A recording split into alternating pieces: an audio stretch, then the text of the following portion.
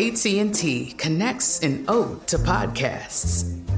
Connect the alarm. Change the podcast you stream. Connect the snooze. 10 more minutes to dream.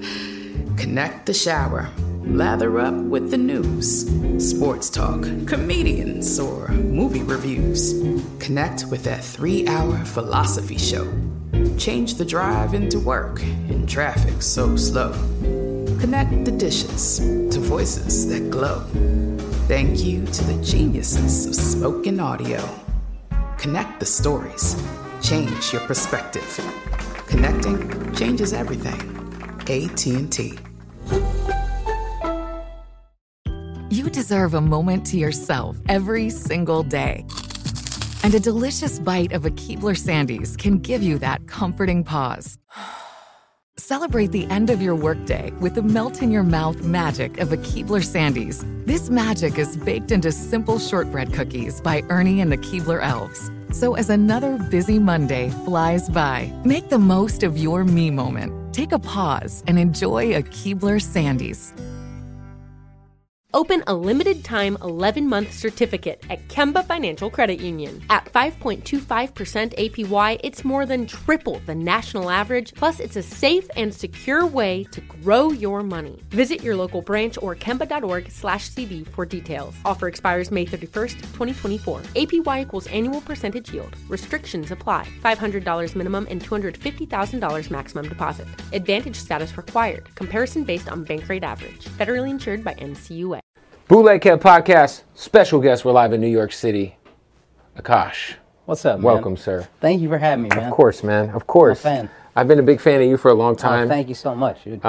It's always crazy when someone I'm a fan of tells me they've watched my stuff. I'm like, that's great. Get out of here, dude. Yeah, dude, your special, which came out, it was like 4 or 5 months ago now? Yeah, it came out February of 2012. Crazy special. Thank you so much, man. I remember, first kind of diving into, Flagrant when it was the original crew. Yeah, with Cass. Shouts to Cass. And it was kind of like a weird sports podcast, but it evolved into something else, very fast. Yeah. But for people who don't know, what were the original, because obviously Andrew went from Guy Code to Brilliant Idiots and then launching Flagrant. What was kind of the original crew? What was the original, I guess, theme of the show? Because now it's its own thing. It's way different than it was. Yeah. Going super far back, when Andrew started Brilliant Idiots, I said to him out loud, "This is the only time I've ever been jealous of you." Right. Is when he was doing the podcast with Charlemagne. Right. And it wasn't real jealousy, but really what I was thinking in my brain was I had nothing. I wasn't on Geico, I wasn't on TV. So he had to take that opportunity. Charlemagne's amazing and huge. So I was like, you got to do that. But in my mind, I was like, if we did a podcast, I think that shit would go. Right. So I obviously go crush it. Brilliant Idiots did great. And then when Andrew started talking about us doing a podcast a few years later, I think he felt like he wanted to start another thing also. Mm-hmm. I was obviously down, and we had been kind of brainstorming. And we did a Brilliant Idiots episode with Kaz. We thought Kaz was great, so we brought him on board. And then the idea of doing sports, which I love sports. I could talk sports all day. You always are throwing your little tidbits in about sports that make me be like, oh, he's a real sports guy. Yeah. And Andrew likes sports, but he also understood something that we had talked about, which is we can slowly dip into these crazy things we say, when we're hanging out, just saying wild jokes about whatever. Right. But an easy entry point is sports, because sports fans tend to not get super triggered about anything. Right. They're not, it's not political, it's just sports. Yeah. So the idea was always to evolve it into something else. And then Alex got more and more involved, and that was amazing. He was so funny, and we would encourage him when he would chime in. We'd be like, dude, you're funny, chime in. Yeah. And then Andrew started working with Mark, and Mark is a brilliant kid, super funny, super talented. He's a star. And I didn't know him that well. And he's doing stand-up now. He does, yeah. Well, he started as a stand-up. Oh, I didn't know that, okay. Yeah, he's been doing stand-up for years, and that's how him and Andrew connected. Gotcha. He opened for Andrew, and then Andrew brought him on board. He was he's a smart kid. He has, good ideas for merch and all this stuff. A lot of the set design of the new set was Mark. Oh, the set's crazy. He does so much of our YouTube stuff. He's a fucking brilliant kid. And so when Andrew was like, I want to start bringing Mark on the pod, I was like, yeah, I don't know him super well, but bring him on. And then I got to know him. He's a great kid, and it just evolved into Flagrant. And then when we built the new studio, we wanted to try to find a place for them as well, right, on camera, because they contribute so much off camera. Yeah, so sure. It's just evolved into this 4-guy hang. It is definitely a hang. Yeah. And I love it because it is like the most, y'all be saying the craziest shit. Son. I always, when the podcast is on and my wife's in the car, she's always like, what the fuck are you listening to? She's like, what's wrong with you? My wife doesn't listen. There's episodes where I'm like, hey, I think you'll like this one. Yeah, listen to this one. Don't listen to this one because you might divorce me. Yeah. She's just like, all right, fine. No, it's great because of like today's, obviously climate. It's just nice to have a place where like there's just zero fucks given. Yeah. Well, I think Andrew probably knew this on some level, and I maybe did, but I won't even give myself that much credit. If you think about like when there's always this like, there's always too much, like there's an overcorrectness for anything. Of course. There's always a little voice that's dissenting and like, we don't need all this. So when everybody's getting so PC and so PC, I think we were one of the first at least, to be like, yo, fuck all that. Let's just have fun. And if the intention is to be funny and not to hurt feelings, great. Andrew always said, judge me by my intentions, and I've always agreed with that. Like that's like comedy, right? Yeah, that's comedy. We're trying to be funny. If I'm trying to hurt your feelings in a hateful way, then fuck me. But if we're just trying to be funny and I'm making it all funny, then great. Has there ever been a episode or like a moment where you were a little nervous about whether the cancel culture people were coming for y'all or not? Cancel culture, not as or much, just actually. Or just like, because I feel like obviously you come from a traditional Indian background, you know what I mean? But you guys be saying some shit on there, man. You know what? I just, in my mind, I'm like, my parents don't know how to use the internet. I don't know why, but I'm like, it's so stupid. But I'm like, my mom is 67. She's not using YouTube. She's not diving into the 47-minute mark of this episode. Yeah, it don't matter. Yeah. So I don't ever consider it. And I've told them from the moment I started stand-up, I was like, don't watch. Don't watch. Just if I'm making money, be happy for me. But please don't watch. Because I can't live with that. Because I do think about that a lot. Even like the roast, like the roast that Andrew will do. So like he just did the Kanye one. Yeah. But man, some of those roast lines are fucking.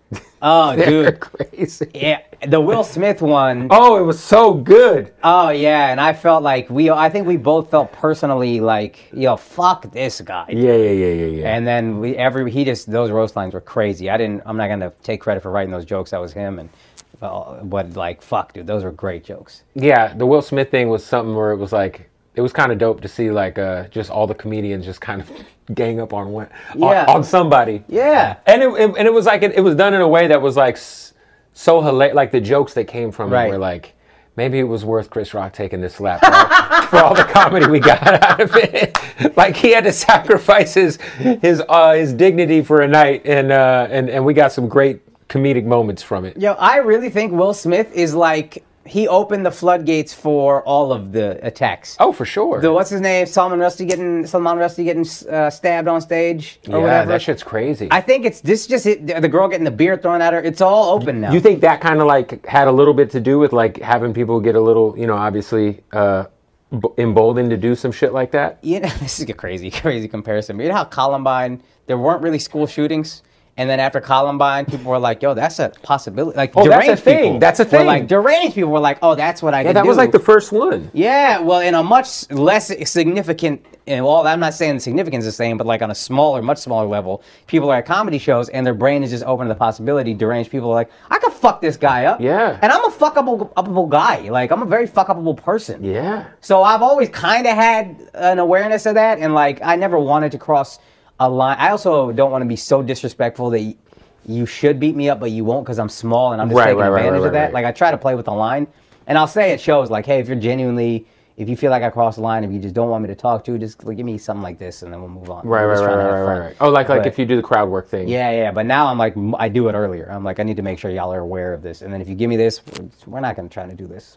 Yeah, Columbine's kind of like the Sugar Hill Gang of school shooting. For sure. Right? It's like just I said a hip hop. the first hip hop hit, right? It was like it was like the message from Grandmaster Flash. Columbine is a classic, dude. It's lived on through the ages. It's the back that ass up. The weird, it really is. It's like weird too because now like my I think it was one of my nieces was showing me like on TikTok. There's like a whole like underbelly of girls who are like that worship like the shooters. Oh my like God. What I don't remember the names of the kids from Columbine, but like there's like a full like fangirl club of like 19-year-old girls who like, you know, fucking play with themselves while looking at pictures of these dudes or whatever. It's pretty wild. But you know what? Andrew has a joke about this. Every school shooter says the same thing. Nobody wanted to have sex with me. All these incels are the ones that... So these girls could be a very valuable asset. You just got to start fucking the guys. You just got to start fucking the guys beforehand. Who listen to ICP and, you know, fucking... Go on 4chan. Don't shower. Suck a couple dicks. You know what Somebody I mean? should do the 4chan grinder, you know? Yo! Yeah. 100%. Yes. 69chan. 16. Let's do it. Oh, man. So for you, like, talk about just like... Obviously, your come up as a comedian. You were telling me earlier that you started doing comedy out in Cali. I started in LA in like 07. Okay, so that's, 07. Yeah, so I'm about 15 years deep now. Yeah. I did a couple times in college, but then I really started when I was in 07. I moved to LA on a whim. Just really, for that? Or just... Yeah, for that. And I didn't know you were supposed to move to New York. But my best friend was going there to be a cinematographer. Okay. My other best friend from college, we convinced him to go because he was going to go there in a year to be an actor and a musician. So I was like, yo, let's just all go. And then I got my mom's blessing, which meant everything. Of course. I wouldn't have gone without that. But yeah, I started in 07 and like, man, it was rough. But then everybody told me a year and a half. I was actually doing fairly well in LA, like open mics. And I think they looked at me, not like this kid is a star, but they looked at me like this is the kid that's going to be really funny one day. Right. But the vets would tell me, specifically the black vets would tell me, you're in the wrong place to get funny. You go to New York to get funny, and then you come to LA to get famous. And I knew I wanted to be funny more than I wanted to be famous. As great as famous would be, I was like, I need funny. I can't live if I'm not good at comedy. Right. I can't live with myself. I'm famous and shitty at comedy. So I moved to New York, and then that was rough. But it was very worth it, but it was rough. So originally, before you moved to Cali, where are you originally from? Dallas. Oh, you're from Dallas originally. Yeah, Southwest. I used to, I had a girl I was fucking with that was a Twin Peaks waitress in Plano, in Plano, Texas. Twin Peaks. Oh my God, I didn't know you fuck white girls bootleg cats. No, definitely not white. Really? Nah. Twin Peaks. Lovely, light-skinned young sister in Plano, Texas, about 6 years ago. Shout out None of before that my adds wife. up. Twin Peaks, Plano, Texas. I don't know, man. Yeah, that's odd. That's the only time I went to Dallas one time for WrestleMania in like 2015. Okay. We had a hotel in Plano. I went to a strip club that was called Onyx, maybe. I don't know. But yeah, it was like a BYOB strip club, which they don't have. I think that's just in Texas. I've been to one, maybe a couple. You could bring your own bottles. I had been to one strip club by the time I was like 27 or something. And then I got a free lap dance because I was so uncomfortable that the girl thought it was hilarious. Yeah, that's to just give me a lap dance. Yeah, the whole the strip club dynamic is interesting. Son, it's a terrible place. There's no cemetery on earth as dead as a stripper's eyes. And they just sit on your lap and just like assume that that's what you want. And then when you say, "Oh no, I'm good," they get up and it's like they're offended. It goes from nice to attitude so fast. Yeah. It's like I'm here for chicken wings. Yeah, or I'm here because my friend wants to get the leg. Talk to him. I'm just hanging out. 100%. It's a bachelor party 95% of the time. That's so what real. are we doing? Yeah, the saddest thing I remember watching the guys like put the dollar bills like on the ground or whatever. It wasn't even as sad as at the end of the song watching them scurry the strippers to pick up like $8. Yes. I was like, yo, this is sad, dog. That is the most demeaning part of the strip club experience is at the end of the girl's stage, she has to bend down and she has to... I would rather, if I'm a woman, I think I'd rather you put it in my fucking G-string ass crack than I gotta scurry like a mouse. Like especially if they make it rain. Like there's a club in LA called Sam's that's like the middle stage is just full of like 10 girls. Yeah. And if I make it rain on one girl, every girl on stage has a right to any of the money that touches the stage. So when people make it rain, it's like throwing fucking pigeon food at the park. It's fucking crazy. It's like the funnest strip club to go to if you really want to just be a piece of shit and watch chicks hit the floor and like dive for money. You're like, let me get 100 once and cause some fucking chaos. Complete degenerate. Yeah. That would be fun. Yeah, it's not bad. So being from Dallas, you're like a Cowboys guy? Yeah. I wish I wasn't, but I have to be. Mavericks? Yeah, of course. I mean, Luka, Luka's nice. That's fun to root for. The Cowboys, 28 years of just hell. I mean, Cooper Rush. Whatever it is. Yeah. Dude, it's so funny to watch because I still listen to a sports radio station in Dallas to this day.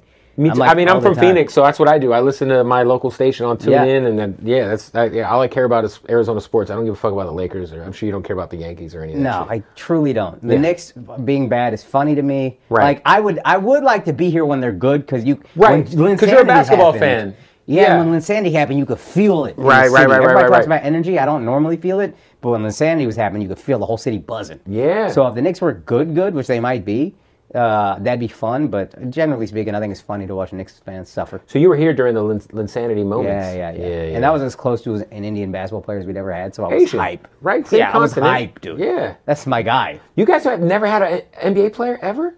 Nah. Well, we had Satnam Singh, who's in the D League. Right. Big ass Punjabi dude, like 7'3", barely speaks English. But you guys do have the what's the name of the wrestler? The great Khalid. He's WWE. No, we also have. Oh my God, I can't believe this guy's. I don't remember this guy's name. He follows me on Twitter. I've hung out with him. What is his name?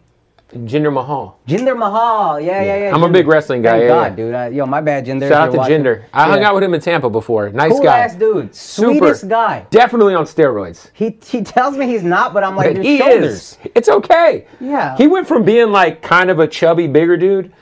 He got fired, and then he bounced back, and he was fucking shredded like a maniac. I'm like, yo, this guy's 6 months, the craziest turnaround. The steroids are serious. His shoulders are nuts. Yeah. I'm wondering, man, because you're one of the, obviously you were lucky enough to be able to go on Joe Rogan's podcast. Yeah. You always hear that, like, he's the kingmaker. Yeah. Right? Did you notice? I mean, obviously you guys have a crazy following. You guys got one of the biggest Patreons. You guys have your own universe you're in. You're already selling out dates. Your special was doing well. But did you notice the, like, uptick in everything? Yes. After going on the 100%. show? My views, it was cool. It was like trending on YouTube the first couple days, and it was like, then it hit like 300,000 in like whatever 2 days, and then you could see it level off if you're looking at the views on YouTube. And then the second the Rogan dropped, it doubled. It hit another 300,000 in the next 2 days, and that's completely. It would have done this, right? But with Rogan, it did this, and it was like it might even be even more, been like 2.5x or whatever. Yeah. You see, and he's the fucking greatest. The experience is intense. Because like we're chilling, we're hanging out, we're leaning back. You know how many people are listening to Rogan, and he's gonna give you every ounce of attention possible. So if I don't return that, I'm a giant dickhead. Yeah, no, he's locked in. He's locked the fuck in. Yeah. And for that guy, worth that much, with that much power, to be locked in for 2 hours with you or however long. If I don't return it, who the fuck am I? That's real. So I was like, you know what I mean? Like, yeah, I went there during like COVID. I went there with Freddie Gibbs, and I had it in my head what I thought it might be. Yeah. But it's like kind of like in like a little like business complex where there's like a doctor's office and shit. Yeah. And I was like, damn, I really expected to come to like some giant warehouse with like weights everywhere. I think there's a lot of shit in the back. There probably is, yeah. Because Andrew was telling me. But I had to get fucking swabbed just to walk in there. Yeah. They weren't playing. They're not playing. Well, Andrew was telling me he did Joe shot like a bow and arrow from like 100 yards out, and hit some crazy bullseye or something, but it was in that facility. So I think it's a whole thing. You guys, I feel like, obviously, Andrew, I think I credited him to changing how people consume comedy. He really did. How they think of comedy. And I think kind of the innovation, I think when we go through something like COVID, right? Yeah. It kind of forces you to change your approach to whatever your livelihood is. Yeah. And I just think back to the like, turn your phone this way. Brilliant. And how it just kind of changed the way people were, and I know Louis C.K. was releasing specials on his own, but just like on the YouTube side, like I can't really think of anybody doing the YouTube clips. So I know in India they were doing a lot of comedy clips online because that was the only way they could do stand-up, right? Get it out there. But Andrew was the first guy in America, which is kind of where everybody's looking for the guiding light of stand-up, to be like, yo, nobody's buying the special, I'm just going to put it out online. And if it wasn't for that, I wouldn't, not only because he's done so much for me, but like, I wouldn't be able to sell any tickets on my own. Because now I'm selling tickets through just stand-up clips because I saw that model. So I'm like, oh, and now you're scrolling through IG, it's nauseating how much stand-up there is. And that's all this guy. It is very nauseating for sure. Because I follow a lot of comedians, like, fuck, everybody's got a fucking, even some of these guys are just not funny. They absolutely should do it. You got to do it. But sometimes I'll see the crowd work stuff and I'll be like, oof. Yeah, the crowd work, it's rough. It's rough. Luckily, we were forged in the comedy club where we came up. Wasn't even a comedy club. It was called the Village Lantern. It was a bar upstairs, and then downstairs in the basement, there was nobody there, and they would just let us do stand-up. We would get people off the street, bring them down. If you had 5 people, you could do a show. Oh, that's dope. So, but 5 people, I can't do my bits for 5 people. Right, you got to interact. You got to interact with those people. Yeah, I think it was even 3 people sometimes. They'd be looking at me like, "Are you fucking? Are Are you a human being, dude? Right. So you had to learn to talk to them. You had to learn to interact. You had to get your crowd work sharp. So we had years of that before we started dropping clips with crowd work. Hey, we got to stop the interview real quick to tell you about our newest partner to the podcast. Shout out to our family at Hardin, Las Vegas, man. Listen, the #1 dispensary in the world. I don't give a fuck, man. Craziest dispensary with the most selection. They got so much weed in this fucking place. You go to Las Vegas, you're fucking feeling good with your homies. It's recreational. You're like, damn, I could just go into a store and buy weed. Yeah, but you just can't go into any store in Las Vegas to buy weed because you don't walk out with some fucking bullshit. No, you go to Hardin, tell them I sent you, all right? Make sure you follow them online, Hardin_Las Vegas. You see it down there. You see the motherfucking sweater. We represent. And by the way, can we shout out to them for sending me this Bootleg Head podcast thingy? What is this called? No. It's for cigars. Humidor. Yeah, the humidor. Now, this is what's great about it. We might start doing this for our smoking guests. You know, we might have to bust open the Hardin humidor and just get into some of these treats. You know what I'm saying? A little bit of the treaties, you know, straight from Hardin, Las Vegas. These are totally props because, you know, they're props. But with that being said, when you go to Vegas, tell them Bootleg Kev sent you, Hardin, Las Vegas. I'm telling you, it is like it's like the Bentley of dispensaries. It's so nice. The weed is the best. The selection is the best. The bud tenders are the best.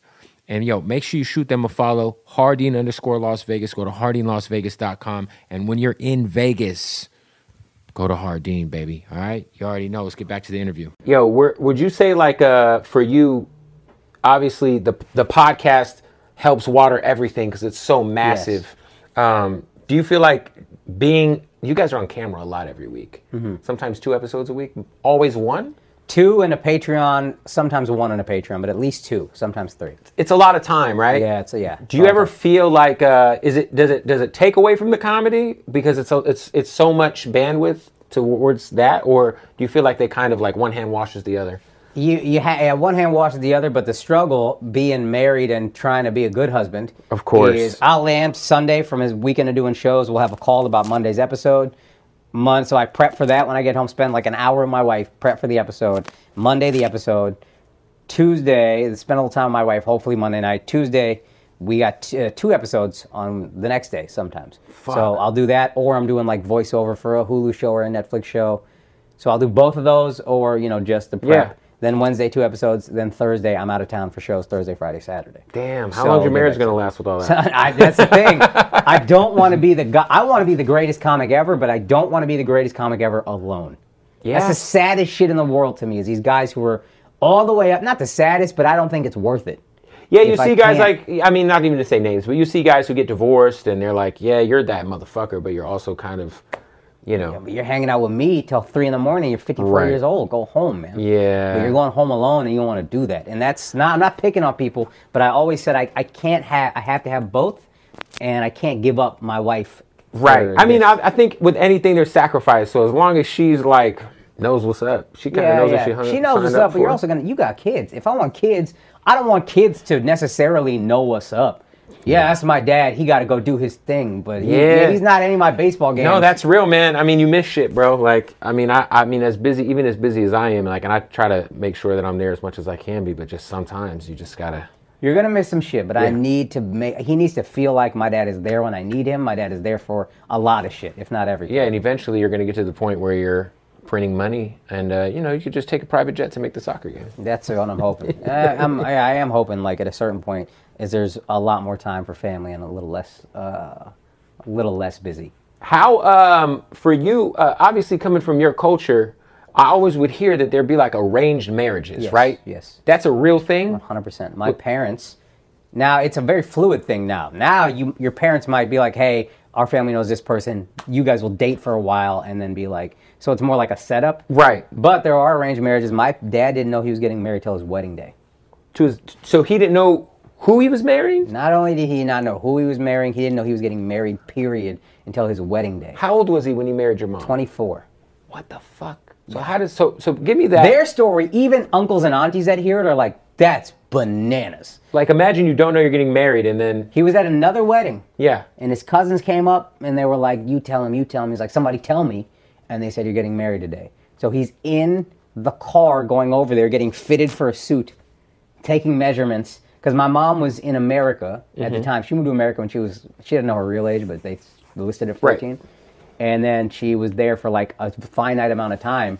And my dad's family, not even immediate family, but like they thought immediate family, but it's actually his uncle was like high up in the Indian government. So my mom's family was like, this is great. He's from a good family. These guys are set up. And then my dad's family was like, she's a pretty girl. She's in America. This is great. Same caste, same everything. Right. Let's just get it done. What's a caste? In Hinduism, now I don't know if this is implemented by I should research more. I've heard it's implemented by the Brits. I've heard it's not. But in Hinduism, there are castes. Okay. And it's like a class of people, kind of? It is classist, but my understanding was always that it is supposed to be more like an assembly line than a class system. More like, hey, you guys are focused on this thing. You guys are focused on my caste, ironically, because I'm so small, is the warrior caste. Okay. It's like, look, y'all, if we go to war, y'all fucking there. That's what you're worried about. Right. If you're the laborer caste, you are working. That's what you're working on. You know Can you ever upgrade caste? No. But again, if it's not done in a classist way, no big deal. Right.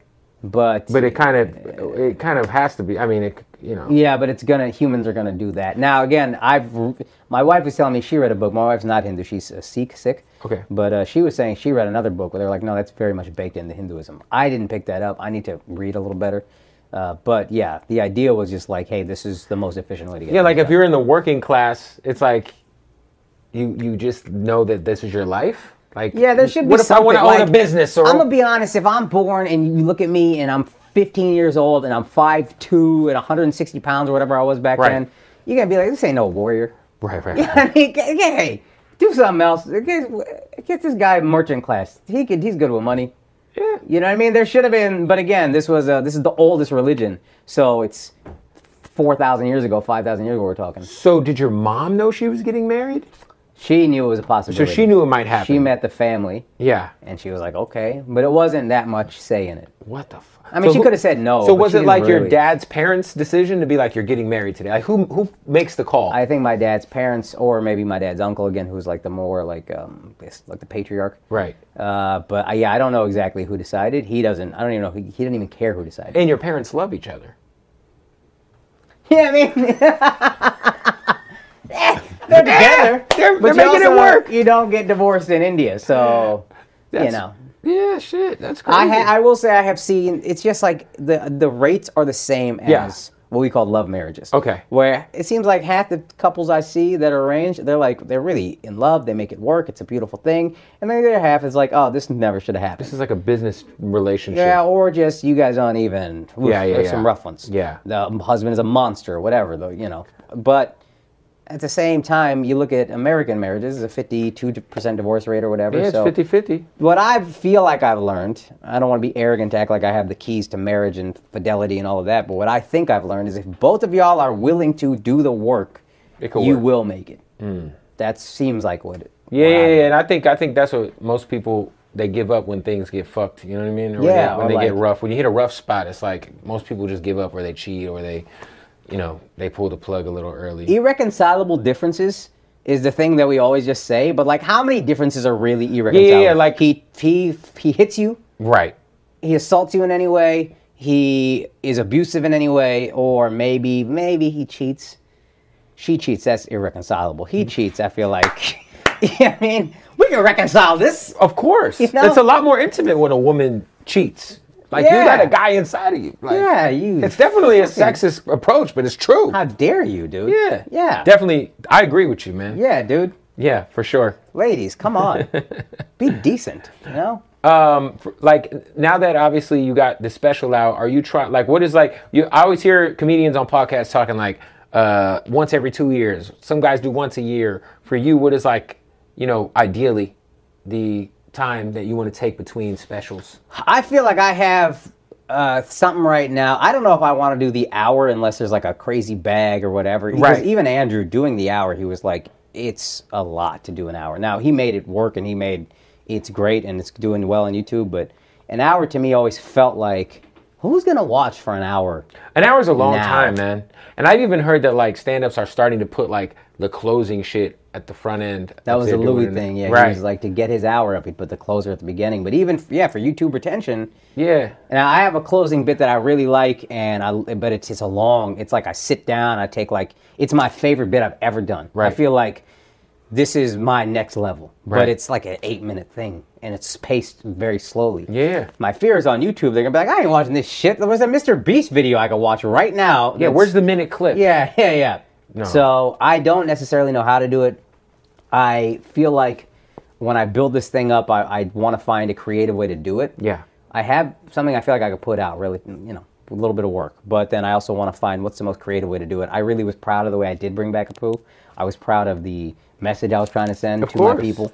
And I was proud of that whole thing. Now, there was like a delivery mechanism that was like, this is it. I see it. I don't necessarily see it with this. And when I do, then it doesn't matter how long.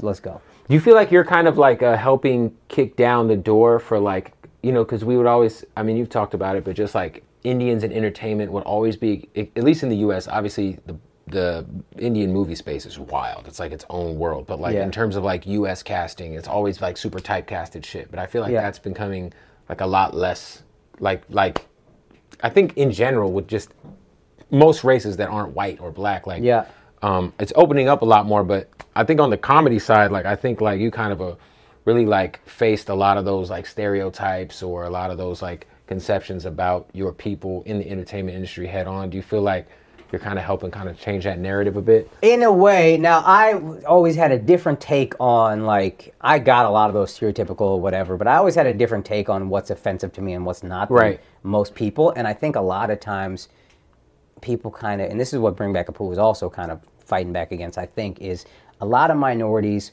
will take white people's guilt about what has been done in the past, which is fucked, but they will really exploit that and hammer that home. And the point of their comedy is to make them feel bad, and that was a way to like elevate your own profile and get your money. Those guys don't often really help out Indians or brown people. There's one entertainer I see who's really doing it, Rami Youssef. Rami? Yeah. That motherfucker is about it, dude. His show is not about guilting anybody, and then he puts all his homies on. He's doing a show for Mo Amer. That's Rami that helped get that done. It's a great show. If you are brown and talented, Rami will do what he can to elevate you, and I feel like that's the way to do it. I think what a lot of we see is like, I get typecast as, accents, and then they just do that to get ahead. Yeah, and the other thing too was like, why is like Abu is like he's like obviously like he's a business owner. Yeah. You know what I'm saying? He's got a family. Yeah. There's great things about that character. Now, was he voiced by a white guy? Sure. Yeah, and if you wanted to, if it was, hey, just have an Indian dude do the voice, cool. But it wasn't that. It was a lot of, oh my God, look at the struggle we go through. And it's not fun to get made fun of with the Apu accent. But like, you can't possibly compare that to what black people have been through in America, what gay people have been through in America. You're doing this to get ahead. I just know for a fact you are. None of you got PTSD from this shit. And if maybe a couple of you, most of you don't got PTSD from this shit. Right. Like, it's not a thing. Right. It's not. Stop it. And I hope what I see a lot of minorities do to get ahead is kind of take the liberal side of everything. Right. And I'm not conservative. I do think I'm very moderate. I think nowadays, man, I traditionally am a liberal guy. Yeah. But I swear the last 3 years hasn't made me like, just pulled me to the middle where I'm just like, I don't know. 100%. Man. Everybody's batshit crazy. 100%. And we should be allowed to say that without upsetting and still get opportunities. It should be okay to say that. And I do think before it was either, you are the liberal guy, and I'm not picking on him, but Aziz was doing a lot of that before. Yeah, a lot of it, dude, a lot of it. They called him Woke Bay. Yeah, even like his last stand-up, I got like 5 minutes in, and I was like, all right. It was a lot of like, he started really leaning that way. He got rewarded for it. Mm-hmm. Or you'd got to do the Candace Owens thing, which is also, it's even worse. It's insane. It's gross. But you can't just be like a moderate guy who's like, both y'all are fucking crazy. Yeah. As a minority, I felt like you couldn't do that. And I hope that's what I can do. It's okay to push back on either side. I think that's what, during the pandemic, I think that was also a great thing that you guys provided, was just like unadulterated, like nonpartisan, just fuck both sides. We're gonna offend everybody. And I feel that. Fuck both sides. Yeah. It's like, this shit is crazy. None of this shit makes sense. Like, I think like, and even like certain shit, like when you guys had that, what's the comedian's name from LA who said he was into the trans women, and you guys brought... Derek Poston. That's my guy, dude. You guys brought the girl on the next episode. That shit is hilarious, but it's also like ultra progressive if you really think of like bringing somebody from that community on in a normal situation. Yeah. It kind of like, you know, I think when we only see those kind of people in like memes. Yeah. Or like in like this like really extremely like weird woke way. And like I just thought it was like the best way to normalize any group of people or any person is to treat them normally. And just talk to them. Talk to them normally. Yeah, that's the whole point, right? So if we have a conversation with a trans woman and then we make some jokes, but we have fun and we learn. And you're going to make a joke with a straight woman. You're going to make a joke with everybody. That's what you're going to do. That's what it is. Equal opportunity offenders. And then I feel like, now I think a lot of people walked away from that like, oh, I look at this differently. Yeah, for sure. Yeah. For sure. When you guys went to Florida, okay, I think we were talking a little bit off camera, but how because that was a moment for sure. You guys did the open, Andrew did open her up with Jelly Roll, which was fucking hilarious. Yeah, that was amazing. But it was definitely probably at that time a pretty hard contrast to New York policy-wise. DeSantis had that bitch booming. We loved it, dude. Yeah. Because I gave everybody COVID. I got COVID. Right. At show in Atlantic City, fucking COVID, the COVID of America. And then I'll be there November 4th and 5th. And then I gave it to everybody. So the upside, as miserable as that was, is now we're all immune. We got the antibodies. Now everybody's got it, yeah. And we're sitting in New York where everything is shut down in the middle of winter. I had actually just convinced my wife to move from Jersey back to the city because prices were so low. Yeah. But then Andrew sends a text and he's like, we can't, this city sucks right now. Let's go to Miami. And I had just paid a little bit of money. And I was like, this is going to be such a thing. But my wife was like, fuck yeah, let's go to Miami. Fuck yeah, we got the antibodies. Everything is open. I was miserable in COVID, dude. Without stand-up, I hate these guys who are like, I can't live without stand-up. But I really did in COVID. I was like, fuck, dude. You felt that. I'm depressed. I'd never been depressed until that. Right. I was really fucking down. Awful place. And then a lot of weirdos like shaming comedians who are still doing shows. I'm like, what the fuck? Yeah. And even the shows were uncomfortable because it was COVID. Everything is spaced out. Comedy is so much about laughter being contagious. Right. That's why we pack you in. There'd be like an open table in the middle. Like every other table was open. It was legit like 15 feet between. So it's like, this is a weird thing, but so much of comedy is just, are people around you laughing? Then I feel more comfortable laughing. Yeah, for sure. It avalanches. It's a community thing. Yeah, because you don't ever be watching a movie and you're laughing and nobody else is, and you're like, my bad. Yeah, for sure. I missed it, I guess. For sure. So with this, the show sucked, and it was 2020, the election, everything was so tense. George Floyd, like, it was just like a bad time to do comedy, spaced out. It wasn't fun. And then Florida, we go there, it's sunshine, it's open, everybody's just happier, you're getting vitamin D, you're eating out, you're like living a life. It was the best, dude. Yeah, no. I wanted to stay there so badly.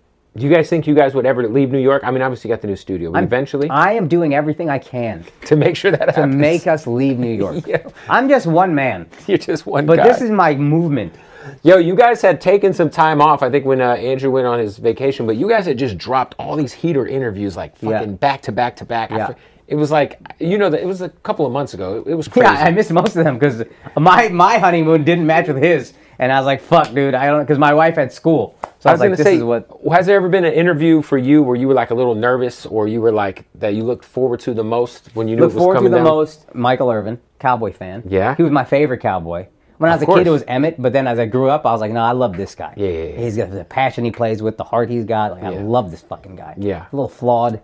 Yeah. And then he was the best, dude. Loves the cocaine. Yeah, loved, hopefully. Yeah. But he was so funny, dog. He came and immediately started making fun of our studio. Like, it wasn't even on camera. Right. Then he went and took a shit in the public bathroom. It was just like... And then he's complaining about the bathroom. He was just so funny the whole time. People don't understand how much funnier he is off than camera? the ESPN. Oh, yeah. Because on the pod, he's hilarious. Right, no, I remember, yeah. I'm dying to do a podcast with Michael Irvin. Yeah. Like, I think people need to see that three-dimensional Mike as opposed to just football Mike. Yeah, almost like he should do a fucking podcast. I feel like every athlete has one. 100%. He should just do like 12 a year where you just like, yo, this is the story from 1991 when I had a sixsome with a bunch of strippers and 8 ball cocaine. Dog, if you watch that episode, he talks about going out with Mike Tyson and taking T.O. out with him, and T.O. was like still a shy little guy. Right. And it's like he's got story after story. He's so funny, dude. Yeah. You guys have done Tyson too, right? No, I would love to. I'd be terrified, but I would love that. Yeah. Shout out to Tyson. Tyson's Yeah. a wild guy, man. Very intense. Hey, we got to stop the interview real quick. Tell you about our partners at MyBookie. That's right. Salute to the family at MyBookie. All right. It is so much action to get in on right now in sports. We got the playoffs in baseball. We got NFL action every Sunday. And NBA season is upon us. Yes. If you want to get in on the action and make some of this money with me, I'll be gambling all damn day. I might have a problem. With that being said, go to MyBookie right now. When you sign up, use the promo code BOOTLEG, and they will match your deposit. All right, that's right. Your first deposit, when you sign up with a new account, when you use that promo code BOOTLEG, they're going to match it.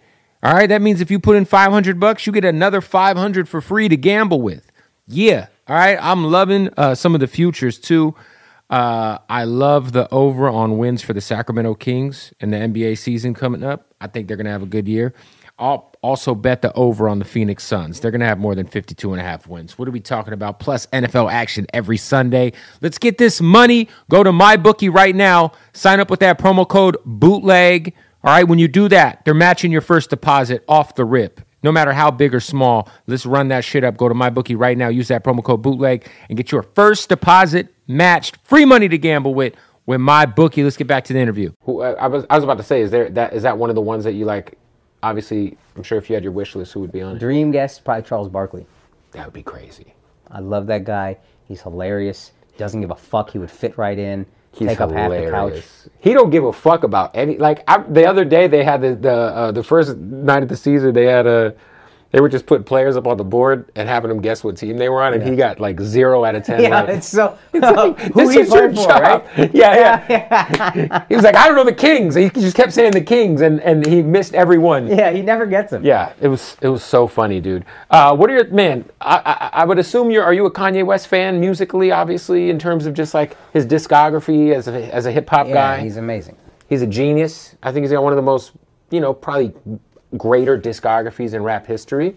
Yeah, I don't know enough about music to really appreciate it. Right. I know he's great, but like Alex obviously got an ear. Of course. And he was like, you don't understand how innovative everything he does is sonically. 100%. And that makes sense. And I do love his music, but I will say I started to think this is well before any of this shit. I was like, to be honest, at least he's funny now. It's still fucked up what he's saying, but at least it's funny. But like, I felt like he became everything he said he wasn't going to become around about the time of graduation. He started to really shift into... That makes sense. You're becoming everything you said you wouldn't be in College Dropout. Yeah, it was kind of like I think his mom passed away around the time of like 808. So yeah, that makes sense, man. It's crazy because like, it's like if you like I watched the Drink. Did you watch the Drink Champs interview? I watched like an hour and a half. Yeah, that's about what I watched. Yeah, but like his bigger points are so like, okay, dude, like instead of being an anti-Semitic crazy person, all you got to do is say, hey, shout out to the Jewish people. They are on to something. That's how I've always felt. And I'm not saying that the industry don't fuck with me anyway, so I'm not saying this to get a deal. But I've always, as a minority, said that's what every minority says they want to do, and then they never pull it off. Right. Let's stick together. Let's support our own. Let's support educate each other, financial literacy. Yeah. Start our own company. So it's like, yo, you could say that without shitting on like, I don't even know how many people are in his personal life that are Jewish. I know his personal trainer was like. It's just like it's kind of like watching a fucked up car crash. And your childhood heroes in it, and you're like, oh. So I got the best insight from my friend. He's a very funny comic. His name is Matt Pavich, but he struggles with bipolar disorder. Okay. Really talented kid. And I've been with him when he's on those manic episodes, right. And it's like intense and uncomfortable. And I was asking him, I was like, this is a manic episode, right? He's like, textbook. And then he goes, I don't know if this is actually like a scientific thing, but I know for me, when I'm having a manic episode, I love getting a rise out of people, and I will say anything to get a rise out of them. Right. I'll say the most fucked up, horrendous things. Did you just bust ass? Oh, Jesus. I thought you farted crazy, dog. I wish I farted. I thought you farted crazy. Bro, dog. I'm like, what the fuck, bro? Anyway. This guy got a great beard to be off camera. Why are you looking that good for? I came here in joggers. No, but your But boy. it makes sense that you're just going to say shit like DEFCON 3 or whatever. If you're having an episode, you're just trying to get a rise out of people. And it's almost like every time you get the rise, it's almost like... And he's like, I don't know why, but my friend was telling me, I don't know why, but I love it. I've said fucked up things to my family, and they thought that's how I really felt. And it's like, no, I was just having an episode, and I loved getting that emotion out of you. Yeah. So I really think that's what's happening. And we're all, I'm not like, I don't want to be too whatever, but the idea that you're either just crazy or not crazy, I don't think is a thing. You can be not crazy and have bipolar disorder. Mm-hmm. And I think if we keep doing this, is he crazy, is he not crazy, Kanye's going to be like, I'm not crazy. Yeah. But if we're like, you're not crazy, but you do have bipolar disorder and you might be having an episode, he still probably won't listen, but it's a way better chance than if you say, nah, you're crazy. He's also like extremely narcissistic. Like he truly probably, like he believes he's, I mean, he always says that, I am Michael. Pick one, Jordan, Jack. I'm like, all right, dude. Yeah, we get it. Yeah, that was actually a fire line. It was a fire line. The Piers Morgan shit was so. I don't know if you saw the clips. Son, why does he change his voice? You notice how much Kanye code switches? Yeah, he's on Drink Champs. He's different. And then his voice, all of a sudden, his voice gets a little bit higher, and you have to understand. It's whatever, crazy. White guy. It's crazy. It's gross, dude. It's crazy. Does he talk like that to Kim? I don't know, man. Whole Kardashian family? I don't know. You ever any relationship with Pete Davidson? Oh, yeah. Pete I've known Pete since he was like 15. Not super well, right? But I always seen him. I always told him, hey, man, you're a funny kid. You're a good kid. Right. And I still feel that way. He's a good kid who just happens to be great at getting pussy. Why y'all got a problem with this man? All time, for sure. All time, yo. Yeah. Who dislikes this guy? You're jealous. No, it's crazy. It's like when you think of his hit list, it's like Leonardo DiCaprio. It's like Pete Davidson. I mean, yeah, but Leonardo DiCaprio... No disrespect to Pete, but Leonardo DiCaprio is really, really rich and did Titanic before he started getting is much more beautiful looking than Pete Davidson. No disrespect. Yeah, sure. Yeah. I'm not even. This guy's like been a heartthrob since he was 17. Sure. I'll fuck Leonardo DiCaprio. Yeah. Why not? But I'm saying Leonardo DiCaprio. I remember him slaying with women after Titanic, the highest grossing movie of all time, where he is the iconic heartthrob, quintessential. Everyone. Yeah, like he better be getting pussy after that.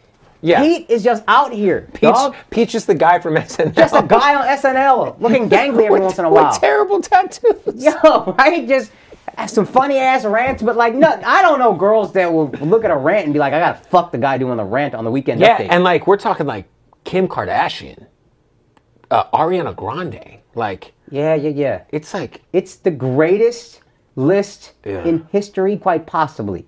Now, there's somebody else. I mean, let's see. Jeter. Jeter's is nuts. So, Pete Davidson is arguably as good as Jeter, and that's crazy. Yeah. Crazy. It's crazy, man. He must be a real cocksman, that guy.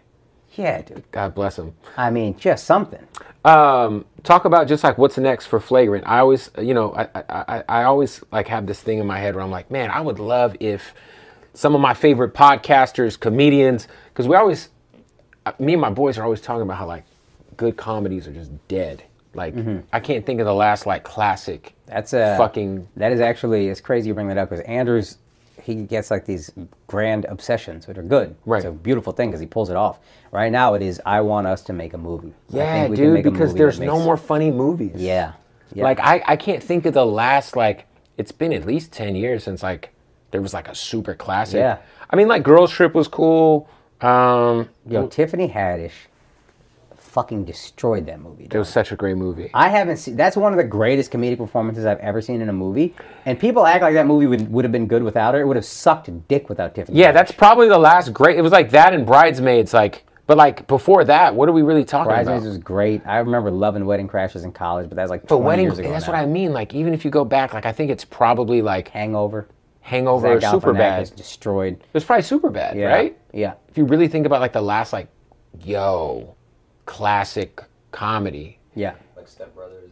Step Brothers is a fucking banger. Step Brothers, all the Judd Apatow joints. Like I just feel like there's such a huge, just gaping hole pause for somebody to come through and fucking put their face in. Yeah, fucking right. Like the dudes from Workaholics tried to do it on that Netflix movie, but that shit was kind of whatever. Yeah. But I feel like if like you guys did a movie, or if you guys could and just put all the fucking sick comedians in it, like fucking have Tim Dillon play the fat funny guy. You know? Yeah. No, that's a thing that Andrew's currently like obsessed with.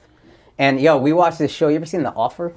I have not. I've heard of it though. I haven't seen it though. It's great. It's a fun show. It's just on Paramount Plus. It's about the making of The Godfather. Yeah, You don't just, realize. Oh, like, yeah. You don't realize like how much shit had to happen for that. The only movie thing to I'm be on made. Paramount Plus for is fucking Yellowstone, but I gotta watch it. Check it out. It's It's super fun. Again, there's little cheesy moments, but it's just fun. And there's a scene that makes him say, "I want to do movies." The main character, who's like he executive produces The Godfather, Right. And he leaves the theater, and he's like, "You don't get this experience anywhere else." He's like sitting in a theater, and this is back when theaters were like theaters, yeah. but still, that's true, man. As great as YouTube is, Yeah. it's hard to make you feel that way. Mm-hmm. Nothing matches a movie. And I remember watching that, and then Andrew was talking about this immediately, like right around the same time. I was like, I want to do a movie. And I'm not as obsessed as him, but I'm like, yo, he's right, man. We can create a feeling, a fucking euphoria, a group shared euphoria. YouTube, I'm here. Oh, I'm here. It's just me, maybe one or two other people. 200 people sharing a thing. Mm-hmm. It's the closest thing you can get to a live stand-up show. No, for sure. Or a concert. Yeah. And like, I think just somebody has to do it. If it's y'all, if it's, have Joe Rogan just bankroll that motherfucker. You know what I'm saying? Yeah, that might be the move. That might be the move. That might be the move. You know what I mean? Yeah. It just feels like, man, like, I don't know if it's something that goes to theaters or not. I don't know if it's like, hey, we dropped a movie, it's on Amazon Prime, go run that shit up, or Netflix bought the movie or whatever it is. But it just feels like, yo, somebody has to step in. And you guys have done so many things to kind of kick the doors down in general, just being independent. I feel like making a movie would be. You know why they don't do as many? And this might be something to try to figure out. Again, the team we got a good team that could figure it out. But the problem with comedy financing is comedy doesn't translate internationally, and international sales are so important to to studios now. That's why the Avengers, we'll throw any money at it because internationally everyone will watch it. Comedy, people aren't going to watch this internationally, most likely. Well, also, because comedy is different culturally. Yeah. Like the jokes that might work here aren't going to work in China. Yeah. They don't know what the fuck you're talking about. Yeah, they're like, huh. Yeah, no, that's real. So it's almost harder to even get studios behind it. So it's like, what are we doing? Like, yeah, it's sad though, because fuck, man. I really think like the best comedy shit is through podcasts or like series, like TV series. Like, yeah, we need a good comedy movie though. We really haven't had a great one. Yeah, in a while. It's been a while, man. Yeah, 100%. I was about to say Eastbound and Down, but that was a TV show. TV show. Kenny fucking Powers, man. Yeah, dude, Righteous Gemstones. That dude, Danny McBride, just plays the same. He just plays Kenny Powers in everything. And he kills it. It's fucking amazing. His name is Kenny Powers to me. It's not Danny McBride. It's for Kenny real, Powers. for real, dude. It's crazy, man. Yeah. What would you say was something that you kind of, being around Andrew as long as, when did you guys first meet? Oh, 08.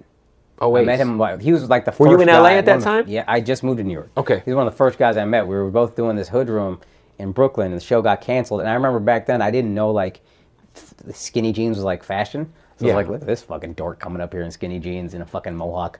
And then I was like, but he's doing a hood room in Brooklyn. Right. Guy can't be like a dork for real. Right. He's got to be funny. So we shook hands, and then he asked me if I wanted to ride back to the show because the show got canceled. Ride back to the city, to Manhattan. And he was in a minivan, which was also so funny. But he and I just started talking about comedy. We had like the exact same taste. Yeah. And I'm in New York, so I'm dying for people to hang out with. But we kind of went our separate ways. And then every once in a while, I would go by the Village Lantern and just hang out with him and his crew. And I kind of got along with them well.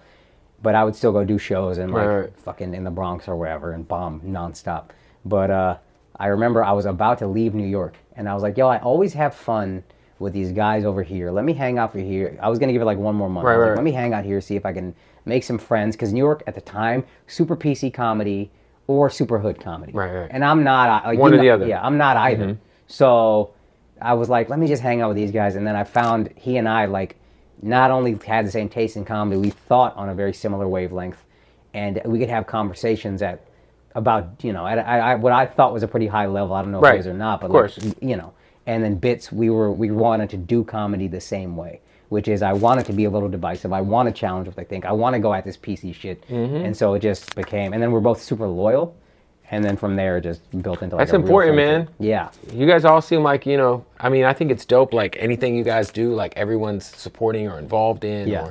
Or, whether it's like Alex opening up his podcast studio or, obviously your special. Everyone's helping out with the Netflix thing. Thank you. It's definitely dope to see, man. The one thing I've said to Andrew, and I think this, and I hope this continues, and I think it's been the key to how we've kept growing and not had too much shit. We had little things here and there, but the main thing was we need to put the friendship over the podcast. Right. It cannot ever be Podcast as much over money as friendship. this makes me. Right. If it ever becomes this will cost me my friendship with Andrew, I have to walk. Right. And that's as the money gets bigger, that's the thing that feels a lot heavier. Right. When the lifestyle increases and you're like, fuck, I don't know how I'm going to figure it out, but I have to figure it out because this can't cost me my friendship. Right. So, yeah. Hey, what up, y'all? Bootleg Kev here. We got to interrupt the interview and tell you about our family at Blue Chew. Look, if you go to BlueChew.com right now, use the promo code BOOTLEG to sign up, and you will get your first month of Blue Chew for free. That's right. They're going to give you the first month of Blue Chew for free. All you got to do is pay $5 in shipping, and you're going to get delivered right to your door some great shit for your dick. Let me tell you what it is, all right? If you're dealing with erectile dysfunction, if you're dealing with any sort of stress and you just need an extra little, little performance enhancer, if you will, all right, for your Johnson down there, all you got to do is go to Blue Chew and use that promo code BOOTLEG, and it's coming straight to your door. The same active ingredient as Viagra, as Cialis, and then the new Mint Chewable.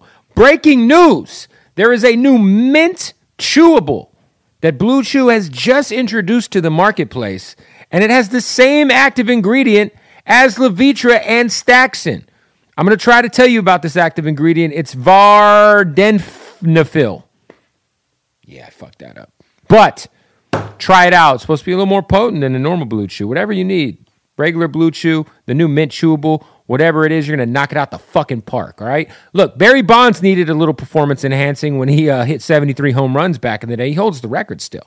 You might need a little performance enhancement in the bedroom. Your lady will thank you. Your wife will thank you. Your boyfriend will thank you. Whatever the fuck you're into, we're not judging over here at the Bootleg Head Podcast. But I am judging you if you don't go to Blue Chew right now and sign up with that promo code BOOTLEG and get a month for free. Try it out. It's literally free. All right? Let's get back to the interview. And you guys are killing it. The Patreon shit is crazy. Yo, thank you, man. Yeah, we started that because I was fucking broke. I think I subscribed to the Patreon, I don't know, maybe 2 years ago, because I don't know. I was just like curious. Because I had never heard of it, but I heard you guys talking. I was like, what the fuck is this Patreon shit? And I think when I subscribed, you could see like how many people you guys had on the pay. I was like, what the fuck? Yeah. And then I start doing the math in my head, and I'm like, oh, these guys are rich. Yeah, and that was, again, started because I was legitimately like, I probably made, I'm not bullshitting, probably made $6,000 total in 2018. Wow. I was going broke. We'd been doing the podcast the whole time. $6,000 for the... Total. If I'm lucky. I had savings because 2017 went pretty well. Right. I was on like 6 MTV shows. Right, so you had some money in the bank at least. Yeah, and then one by one, everything starts getting canceled and not getting picked up. And you keep thinking, I'm going to be okay. I got all this other stuff. Right, and then each one gets taken out of the basket. And then I'm left with nothing. And I'm trying to survive. And I'm talking to Andrew softly about this Patreon thing because I think our fans would fuck with it. Yeah. And we weren't big at the time. But I was talking about other podcasts that were like killing it, and then their listenership was way bigger. And he was like, "Dude, I don't know if it makes sense." Finally, I was so broke. I literally said, "I'm literally pleading with you at this point. Can we please do this? Please, can we start the Patreon?" And he was like, "Fine." And then he marketed it so brilliantly and like really wanted to build the community aspect of the pod through it. And I think that helped so much. But yeah, it just became this thing that helped fund a lot of stuff. Would you guys ever do like Flagrant Live?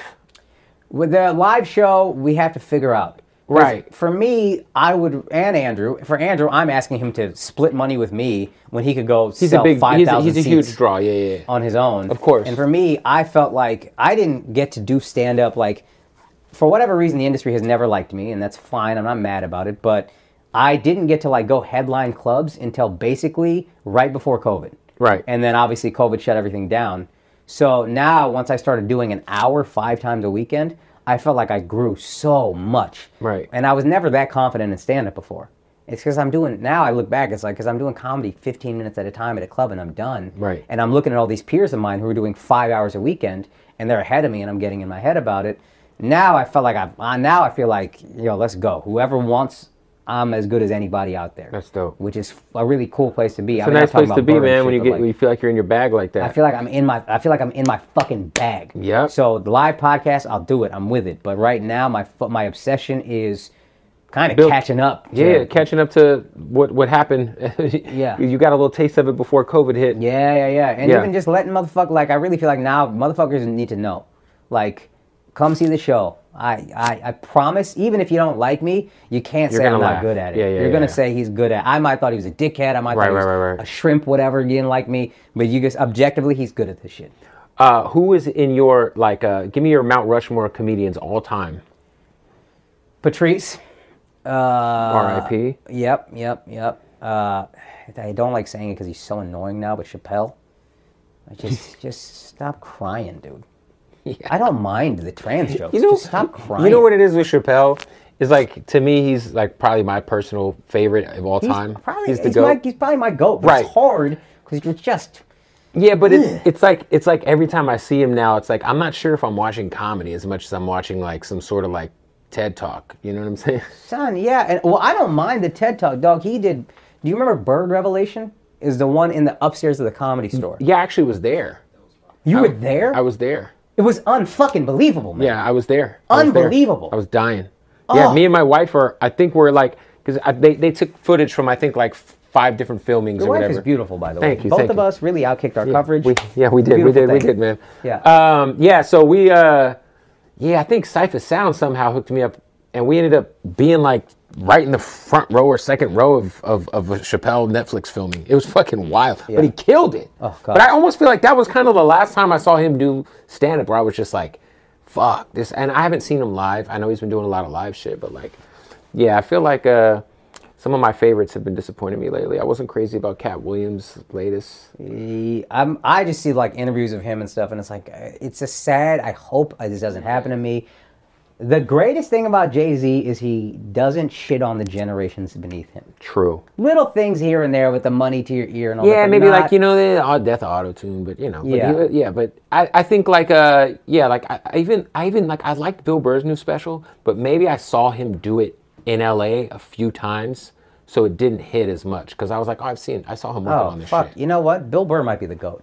He might be. I might need to switch it to Bill Burr, because here's what I say. Man. When I was watching live at Red Rocks, I watched the first like 40 minutes, and I was like, yo, the consistency of this guy is it's great. Parallel. Yeah, I had seen him so much in LA. Like, I saw him in those parking lots. Like, me and my wife, that's like our main date night thing. We'll go to the Comedy Store, or if there's somebody I like, I'll be like, oh, we'll buy tickets to go watch Bill Burr in a parking lot in LA. Yeah.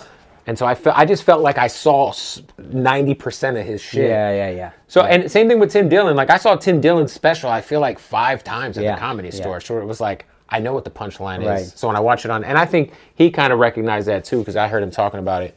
Like, I've been doing this hour for so long. Like, I'm ready to kind of move. There's so much COVID shit. Yeah. You know who actually I fuck with? I never really gave them like too much of a chance, because I always just associated this dude with the Chelsea Handler show, but Joe Coy. Joe Coy's a beast, dude. His new stand-up is fucking hilarious. He's a beast, dude. He's a beast. He does this bit about dudes who are on those ventilators to go to sleep. The CPAC shit.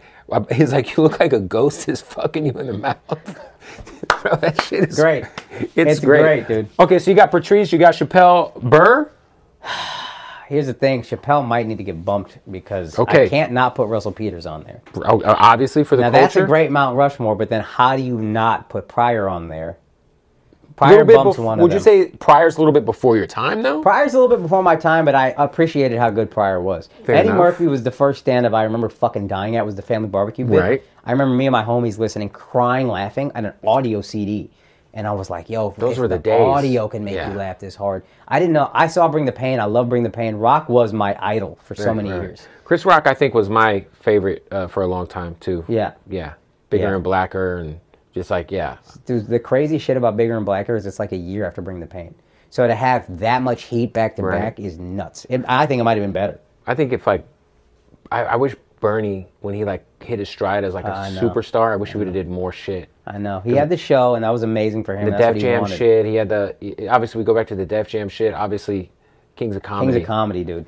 He murdered everybody. And everybody killed it on that, but he murdered everybody. That shit was milk and cookies. The rumor, maybe I'm speaking out of turn, but the rumor is it was supposed to be Steve Harvey headlining. Right. But nobody could follow Bernie.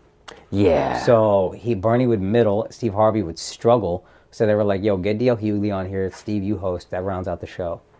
But nobody. That's why they put Bernie at the end. He wasn't supposed to headline, but they were like, nobody can follow. Nobody this can fuck with this guy. They get the milk and cookies. The milk and cookies. Son, unbelievable. All right, so Russell Peters. All right, let's try legit Mount Rushmore. All right. Like Mount Rushmore, because I think Bill Burr might be... And this is your Mount Rushmore. My Mount Rushmore is Patrice, Burr, Russell, Rock or Chappelle. Okay. I'm not sure. I think I lean Chappelle. Yeah.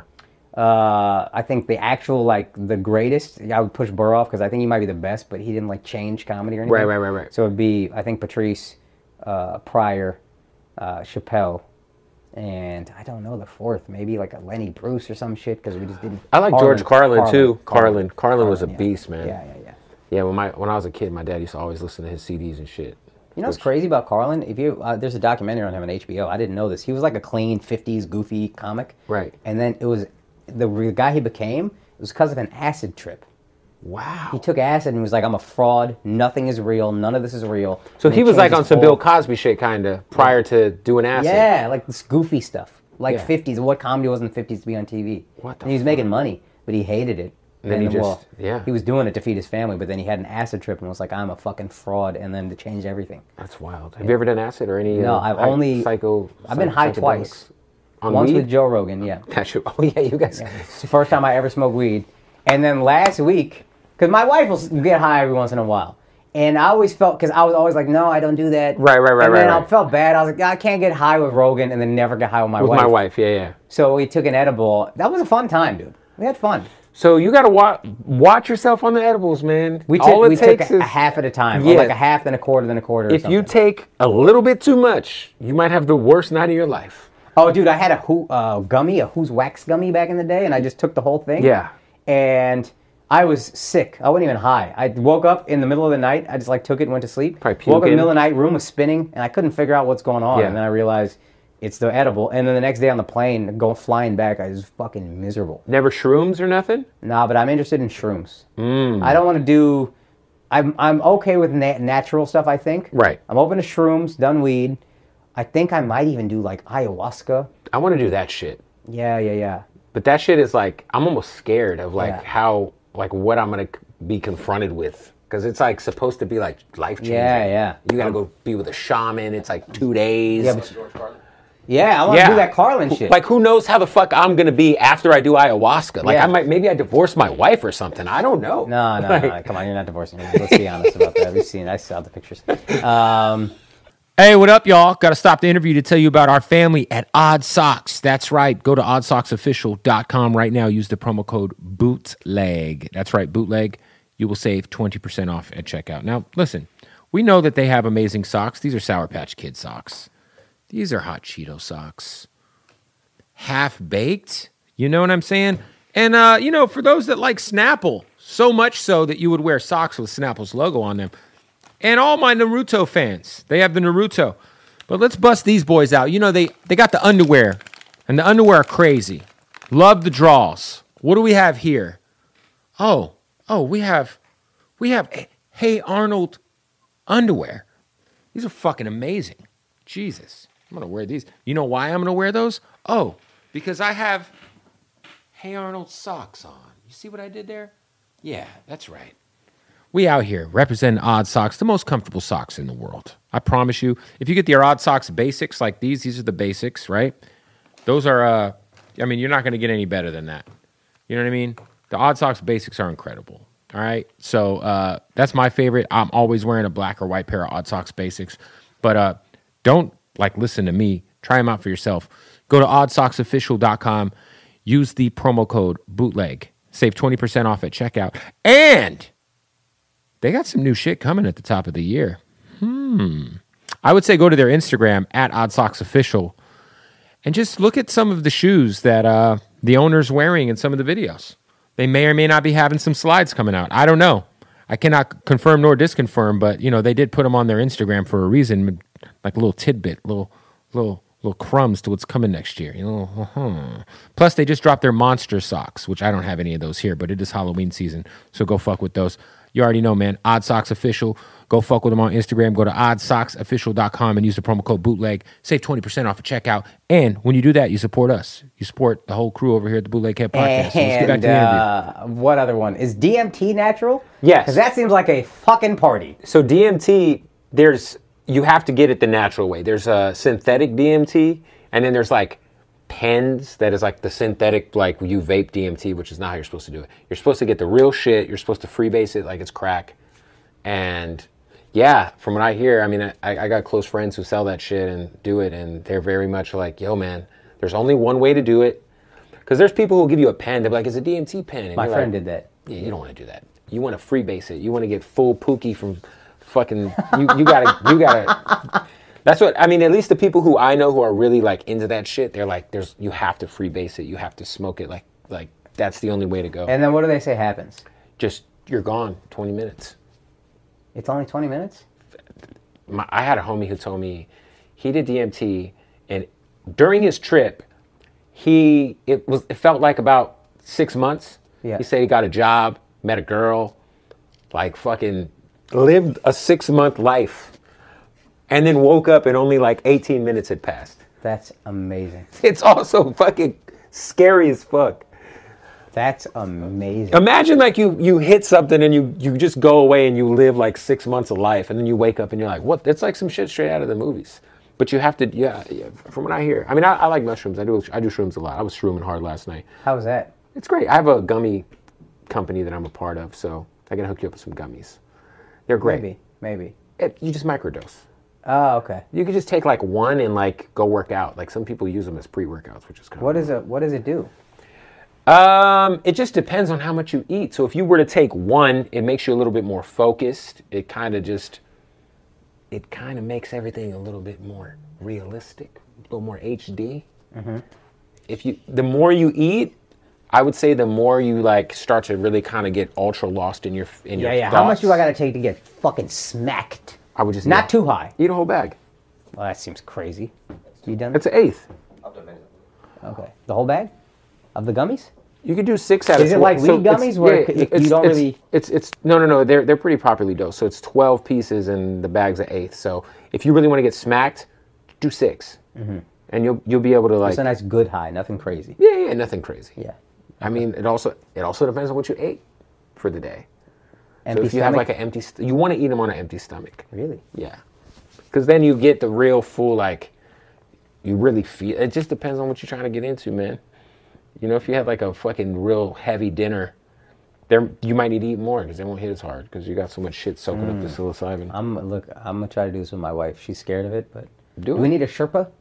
I don't know what that is. Somebody sober. I just found it. Somebody sober, just making sure you're not fucking. Nah. Y'all be all right. Unless, it's not like you guys are gonna fucking commit suicide on accident or anything. Yeah. Okay. Yeah, you'll be fine. What about right now? You gave me your Mount Rushmore. Who are the funniest comedians alive right now? Bill Burr is number 1. Okay. I think Rogan is up there. Andrew, obviously. Yeah. So I'm putting myself in that fucking list. I don't care. Love it. I'm trying to think, who am I watching right now that I'm like, bro, that's fucking crazy.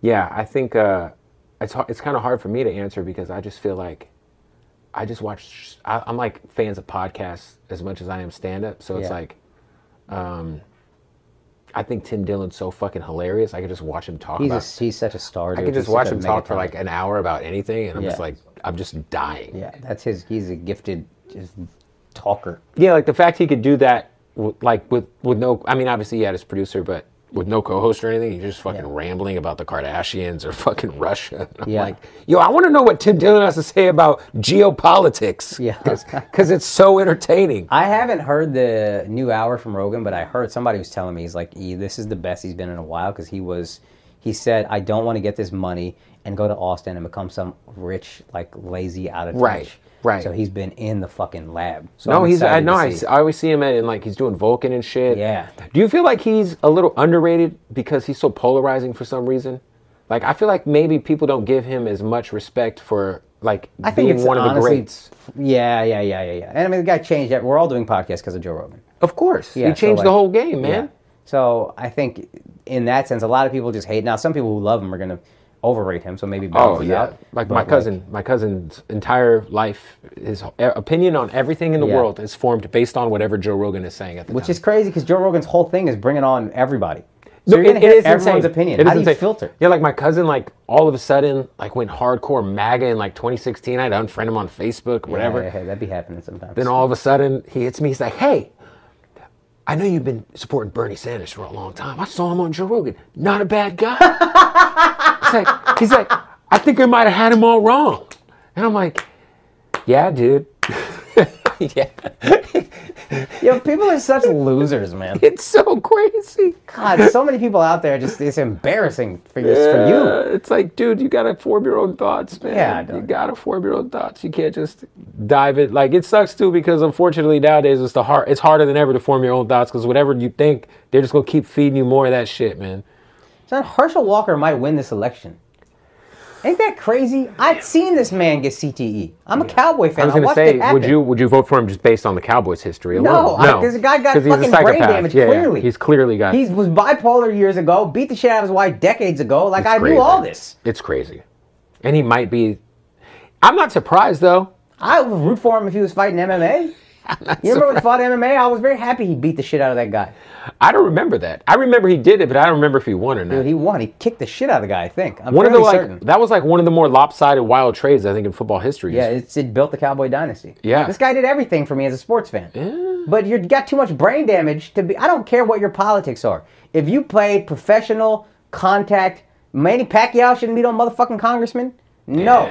No. I don't care your politics. Yo, the Philippines are fucking crazy. Like my boy is Filipino, and he goes there all the time. He's like, yo, if you get caught with weed, they put you in prison. Like prison. Like the fucking president of the Philippines is like a crazy person. There's some wild laws out there, dude. I heard in Thailand, if you make fun of the king or the emperor or whatever, you're fucked. You're fucked. Fucked by a ladyboy for sure. Yeah. Shout out Fun to Thailand. times. Yeah. Anyway, listen, man. Go watch the podcast. Going crazy. Yeah, man, we're doing. You guys are numbers today. fucking killing it. Thank you, man. Thank you. It's crazy what it's growing into. Go to the Patreon. Hopefully a new special, maybe Yeah, top of the year-ish. we'll work. I don't have a timeline, but you come see me live, and I think you'll enjoy it. And then we're gonna cook up something, and I want it to be fucking good. I don't want to take too long, but Right. we're gonna cook up something. Maybe it just be a lot of clips. I don't know, but I feel like I got. When you're doing the like touring, right?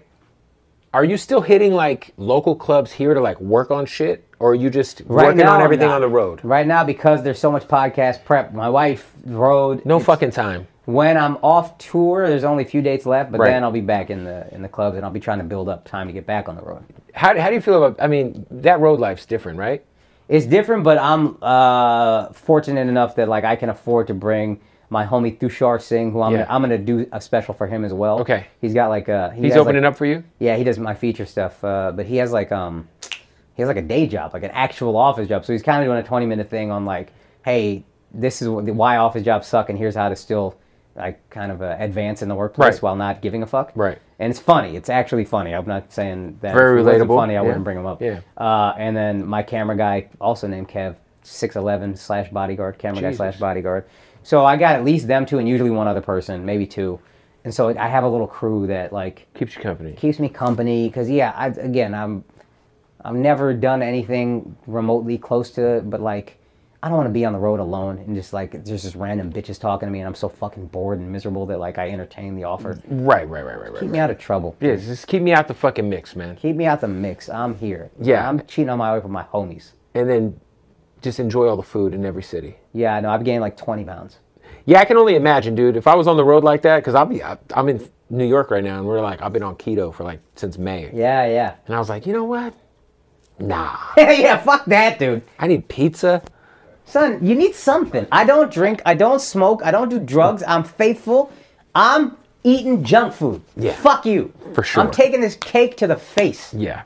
There it is, man. Akaash, I appreciate you pulling up, man. God bless, man. Thank you. Open a limited time 11-month certificate at Kemba Financial Credit Union. At 5.25% APY, it's more than triple the national average, plus it's a safe and secure way to grow your money. Visit your local branch or kemba.org/cb for details. Offer expires May 31st, 2024. APY equals annual percentage yield. Restrictions apply. $500 minimum and $250,000 maximum deposit. Advantage status required. Comparison based on bank rate average. Federally insured by NCUA. Nobody wants to outlive their money, but it happens, especially for women. That's why Gainbridge offers the Parity Flex annuity, designed for women's unique retirement needs, with flexible withdrawals plus a guaranteed lifetime income benefit that keeps paying you even if your account balance is zero.